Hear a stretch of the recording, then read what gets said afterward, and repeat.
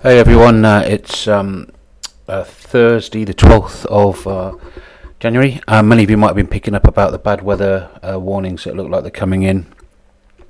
So please keep an eye out for anyone who might be vulnerable in the community. And as ever, I'm sure we can call on some of the HVCA guys to meet up and do any sort of help with clearing anything if it gets to that stage.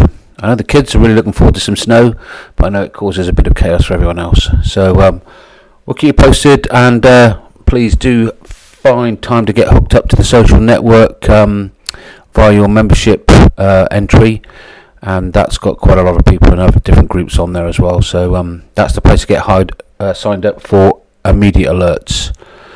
All right, thanks a lot.